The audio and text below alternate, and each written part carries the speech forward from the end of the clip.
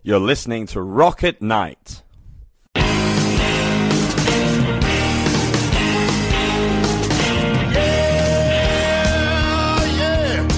you ready? Hey, tonight I'm gonna take you on a little trip. We're going down south by the mighty Mississippi. I'm gonna take you to a place where lights never dim. Bring your mother, your brother, and your best friend. I'm gonna show you where they dance out in the street. They'll tell you all about your body heat. I'm not gonna talk about it, just gonna do it. Get on down, if you feel up good. Get on down.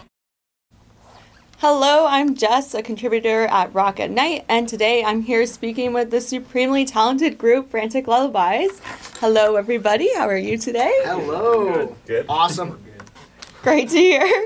So to start, why don't we just go around and have you introduce yourselves and talk about what instrument you play in the band? I'm Jeremy, I play the bass. Cody, I play the drums. I'm Madison, and I sing and play the guitar. And I'm James, I play the guitar. Awesome, thanks for that. I was curious, how did you all meet and how long have you been together as a band? It's kind of a mix of things. It's like a weird, like interesting crossroads where Frantic is currently, where Cody and I, along with a few other people, we started off as just like a jam in my bedroom growing up. Kind of just all went our separate ways, just like an amicable split going to college, like university. Yep. And just kind of like lost contact. I had met James just that way, going to Mohawk College. Hi, James. And then we just kind of like hit it off that way. And then Frantic was its own version during our Mohawk College days. Then, of course, I feel like every story these days is like this fun thing happened and then COVID happened. So that part happened, and then a few of us had our own kind of like split. It was all amicable, and just everyone went like their own way. And then I wanted to continue Frantic after that. And then we met Jeremy. So that was a thing, is that we all kind of like reconvened. I got to talk to Cody again about doing drums. I got to meet Jeremy here through Cody, of course, and it's been awesome. It's probably like the most fun I've personally had in this band in like 7 years, I think, at this point. Oh, well, it's been more than that. Like since like the first iteration, which was like 2013-ish. Was it 13? 13, 14? Yeah, I think it was like 2013, 14. It's been 10 years. Yeah, because we had the first iteration of Frantic, where it was like the high school days, and came up with the band name and everything. And then we had the college years, where we're at like the very beginning, first year of college, we tried to make it work. And it was this other version of the band, this kind of second stage of the band. Didn't really work out. And then Madison ended up keeping the name, keeping most of the songs, but like writing a whole bunch of new ones. And then I listened to the Apollo EP that he had put out with the version with James, not with Jeremy yet. We had yet to join. And I listened to that and was like, oh man, I love this EP. I wish I could be back in the band. And Madison messaged me in like September, like 2022, and was like, yeah, do you want to join the band? And absolutely, I said yes. And then started playing, and then I found Jeremy as well, and we filled out the whole current form of Frantic. Very cool. I'm so glad you guys got back together. And for those who don't know Mohawk College, can you just explain what you did there and how you met through the music program, was it? Oh, yeah. So we... Funny, I think you were the first person, James, that I met at the audition. We literally met during auditions. So we both went for contemporary guitar, jazz guitar, basically. And I met you in auditions, and then we were in the same year, and we just started playing a lot together. And then he showed me Pencil, which is like his first ever song, and then we just jammed on that, and that was kind of the start of Frantic. So pretty much. Yeah. It was very intrusive how I did that too. It was like, you were practicing? Yeah, you just barged in my practice room. I just barged right in. I was like, dude, you want to play this song? I saw this like slight like irritants, like, no, this could be fun. Come on in. It wasn't slight. It was very noticeable. And I still came in. Oh, that's so sweet. For those who aren't familiar with your music, I know this question can be annoying, but how would you describe your sound? We finally settled. We call it a lot of different things. I think like indie alternative was like the thing we were saying just because we didn't know what to call it. And then we just settled on post-rock shoegaze, which I feel like when people hear post-rock, it's kind of like, what does that even mean? But I feel like that's the only genre I could possibly find in a rock scenario where it's almost solely inspired by jazz. And it's, I guess, like another thing to tell somebody, like, we just use major and minor 7 chords, and that somehow makes us jazzier. Yeah, So. a little bit of jazz, a little bit of rock, metal, and then some ambient stuff and some indie artists too. So it's kind of like a smorgasbord of all these different genres. But post-rock shoegaze is the clinical term, I've been told. Clinically shoegaze. Yes. And are there any very specific influences that you draw from? I'd say it's probably different for all of us. Yep. Like, I was like the metal guy in the band before Cody showed up, and now Cody and I are both kind of like the prog guys. Oh yeah. So, I know all the riffs he plays. Like, Yeah, the first so, time like- he sat down on a chair and played like a Chon riff, and I'm Yeah. like, I know that's a perfect pillow or something like that. Yeah, so I'm super influenced by like, a lot of jazz. I'm influenced by a lot of stuff, but like, especially early roots is like early, like prog metal. I don't know about Madison, probably Radiohead and stuff like that. I'm a sucker for it. Yeah, and I don't know about Jeremy, but I like listen to a lot of music, but I feel like my playing influences are just country and Paul McCartney. I don't know. Those are the two people country's not a person, but It is country now. music, Yes. bass playing. And I'm more like Gavin Harrison, Porcupine Tree style. That's where I take a lot of influence from. A lot of influence from like prog metal bands like Dream Theater, but then I like all the stuff like Linkin Park, stuff with like a really solid, good beat, and anything in between that. So pretty much all music. yeah, pretty wide. Yeah. That's so great though. A lot of the best bands have diverse influences like that. When I first saw the band, I was blown away by how tight, confident, and natural you all were on stage. And I was wondering, did that come naturally to you, or did you have to work at that? Had to work a lot at that. It's. I feel like I don't know about Jeremy. Like, did you do like a lot of performative stuff before Frantic? Like just playing in courtyard or whatever, just like gigging a lot in 2022. I don't know how many gigs we did, but it was like almost every 2 weeks, and I feel like there's like a steep curve of like confronting stage fright, and then even like post show like anxiety or like retrospective just like self-criticism is like kind of a hard thing to like get over, but it just kind of once you play a lot of gigs you stop criticizing Yeah. yourself as badly. Personally, it was just like college for me because I was in multiple ensembles, playing recitals, performance classes, playing in front of class all the time. That I just like when I got to third year, I didn't care anymore. I think by third year we were all pretty fearless. Like I'm sure you probably felt the same, Cody. Oh which yeah, is- oh yeah. I my final recital for a jazz program was a rock recital, so I kind of stuck it to the man, and then I never looked back. And then every gig now I just see as, well, I'm gonna play, and I have the opportunity to play with my friends, and that's all I really care about. So if I don't make money, whatever. If I don't play that well, okay, whatever. I'm on stage, and it's a lot to just be up on stage. So I gotta give myself and us credit just for doing that. And then everything else just kind of flows. But pre-stage anxiety is probably the biggest one. Post-stage, it's like, oh, cool, get off, and then you can just kind of breathe a sigh of relief a little bit. But getting on stage is definitely like, I have a routine. I usually don't like to work the day of the show, and just kind of like go on a walk, air my head, air my thoughts out and everything. Practice, eat right, not eat too close to the show, so I can eat right after I get off my drum kit.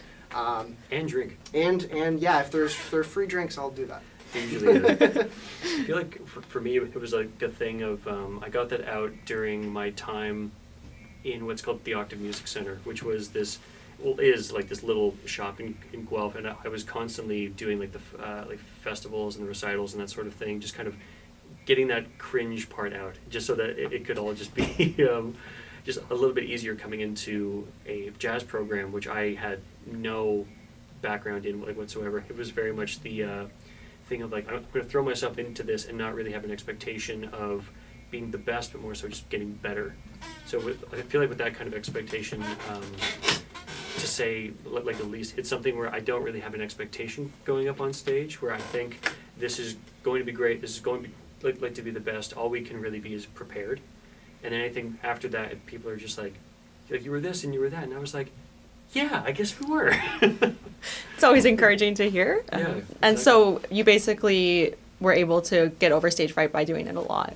Just lots of doing. Lots of playing. Basically, there's no like, I think, talking about it after a while. That's like, okay, we need to hash this out. It's like, no, you just have to, I think, get over this hump of just like, you're already on stage, the lights have already like hit you, like they see you, so Well, a strategy Dance. that I employed to get an object result of the playing and of my performance is I video record every performance, and I have one camera right beside me, one so I can post content to people, and then the other thing is so I can go back and look and be like, oh, all those times I thought I was messing up, I was doing really well, and then the times maybe I thought that was a cool fill, it's okay, it's wonky. So like I get that objective stance on my playing, and it's not filtered through anybody. It's me watching my phone, and I take pride in the cool parts that we all play together, and then I'll go, okay, maybe I'll work on that, maybe I'll focus a little bit more on that part that is a little bit rocky, and then in practice I'll be more aware.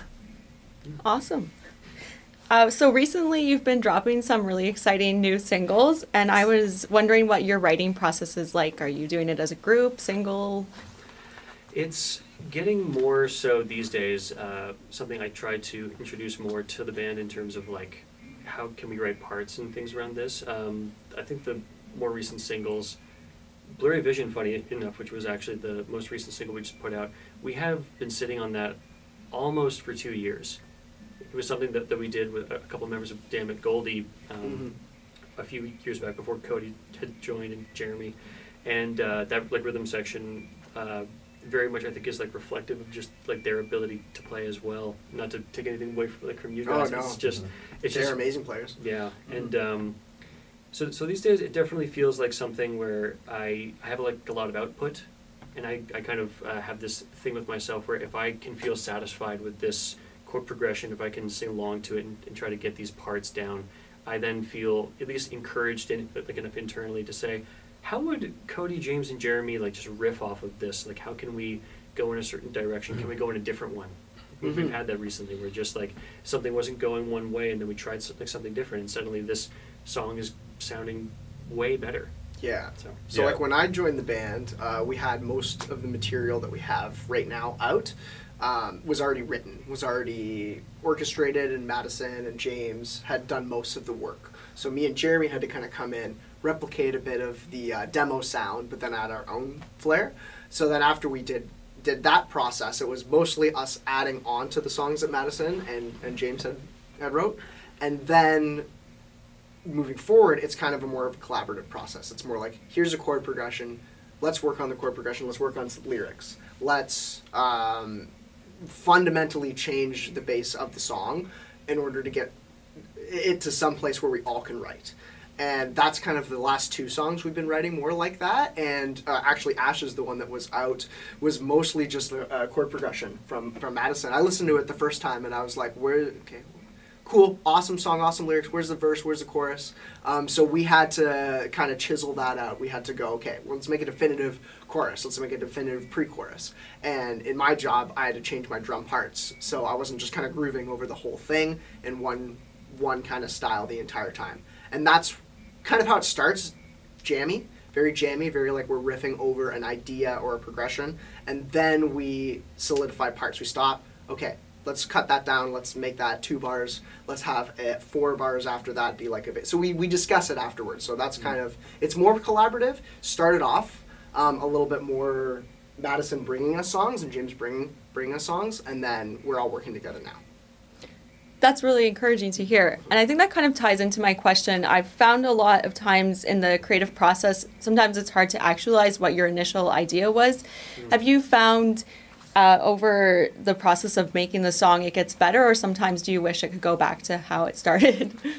It's always an evolutionary thing, I feel like, with songwriting, that it's something that if it's going a certain direction and it's just not working, I think the thing that you just need to be able to not only just say, but in order to like hear and take just that type of criticism, is just, it's not working.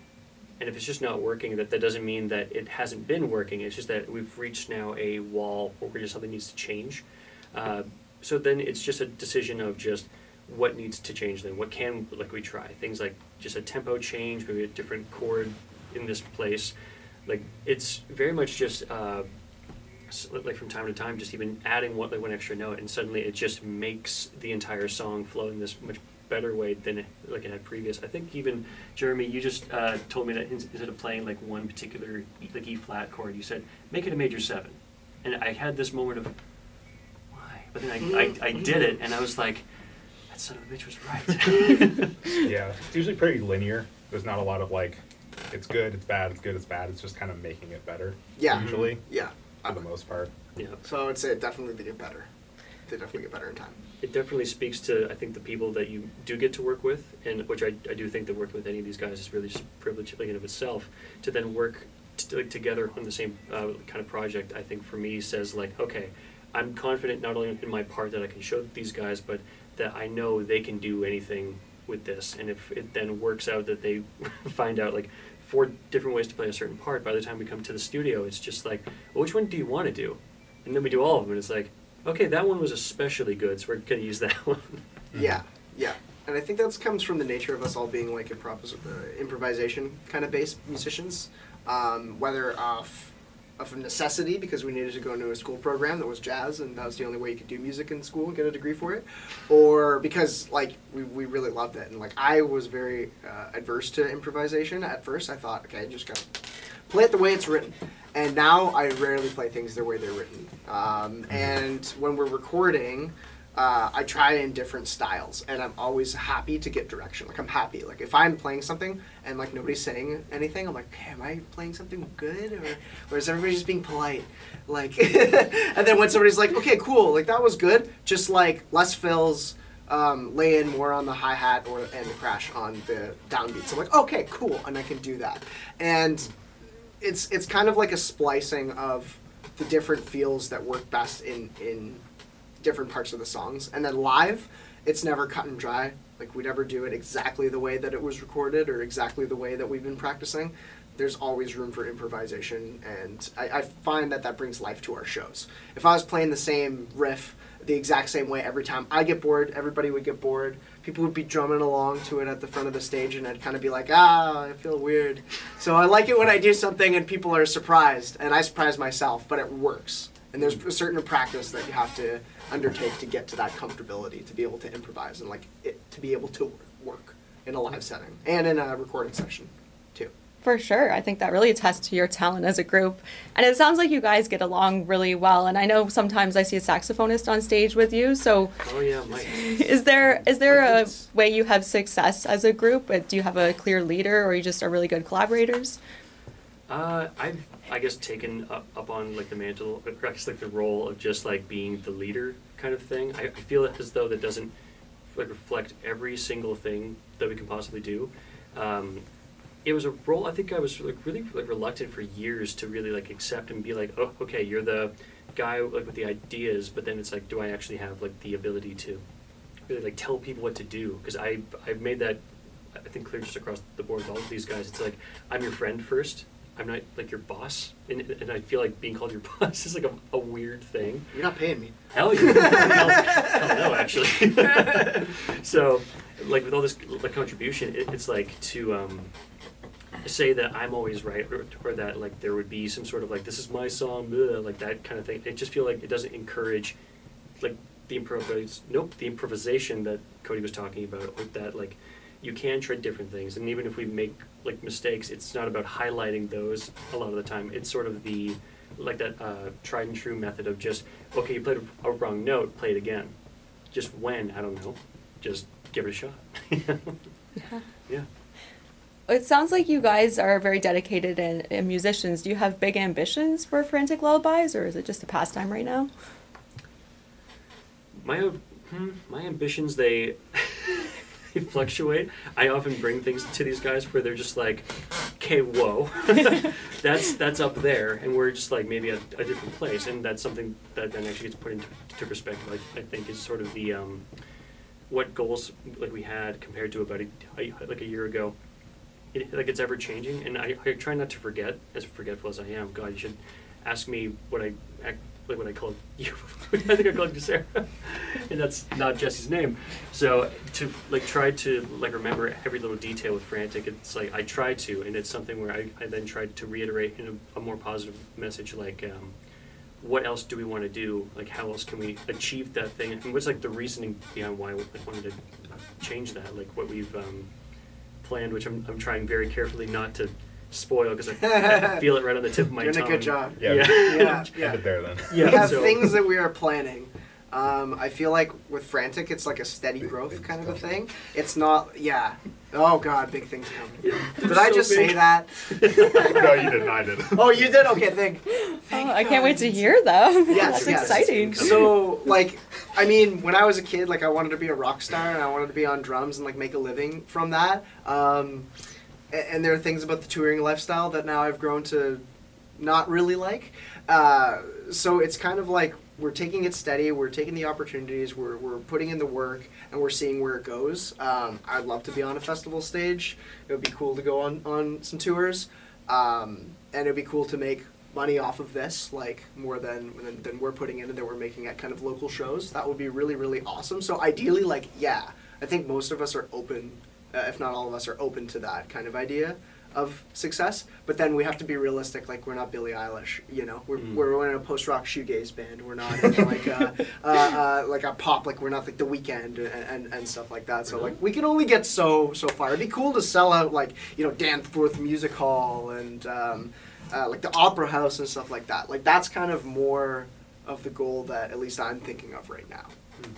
I think those are very reasonable goals. The first time I saw you guys, I actually said to a girl in the bathroom, I was like, I can't believe we get to see these guys in a small venue. They should be in like a way bigger venue. Thank you.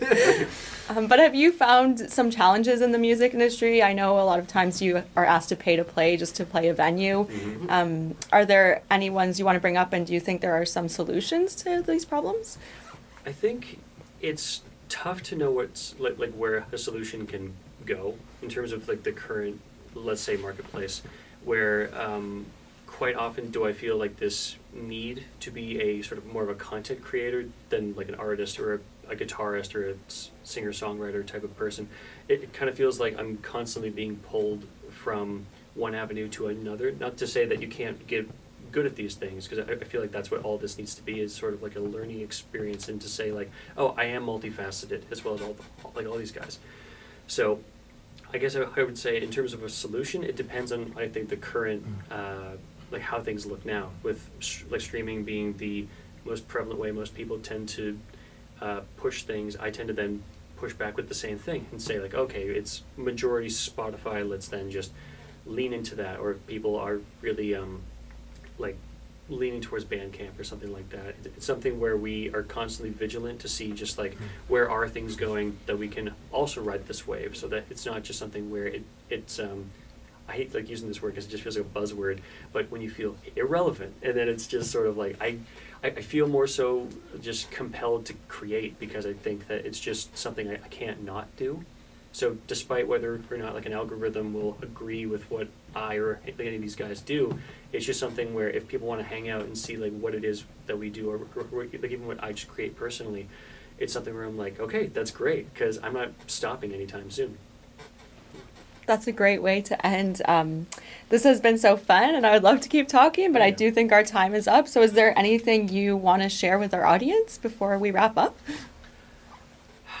3 new songs. 3 new songs, right? 3 new songs on streaming. First one, What We Follow. Second one, Ashes. And third one, Blurry Vision. And we have accompanying live and outside one-shot music videos for each of those so far. We got more shows coming up. Hopefully we're going to be playing in like Toronto and Kitchener kind of area. Yeah, stay tuned. We got stuff. March 2nd at Silence. That's so awesome and so exciting. Do you want to shout out your Instagram handles and stuff so people can support you? Sure. Frantic.lullabies. That's all we need to follow, really. That's what we follow. There we go. There we go. And I'm Drumming Drake if you want to see the drums, the drum side of it. Well, thank you so much for taking the time to sit down, and I look forward to seeing what you guys come out with in the future. Excellent. Thank you very Thanks much. for having us. Here is Frantic Lullabies with Blurry Vision.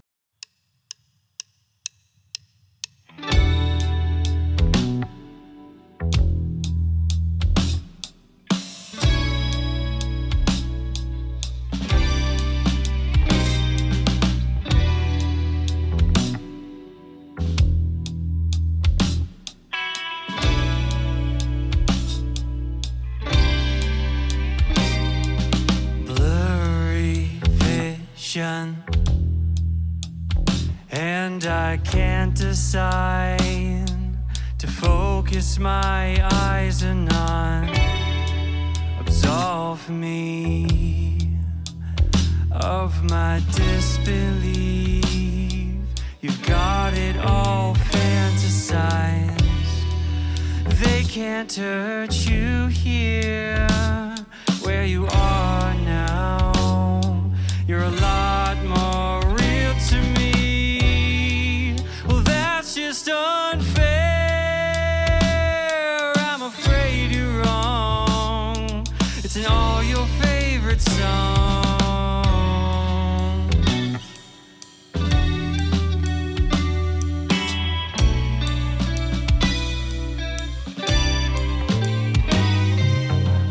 Estimate, calculate,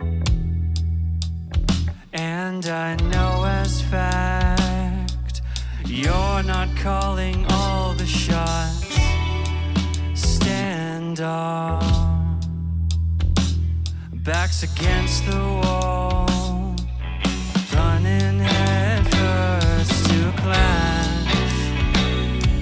A conflict of the soul against the mask. They had a pill for that.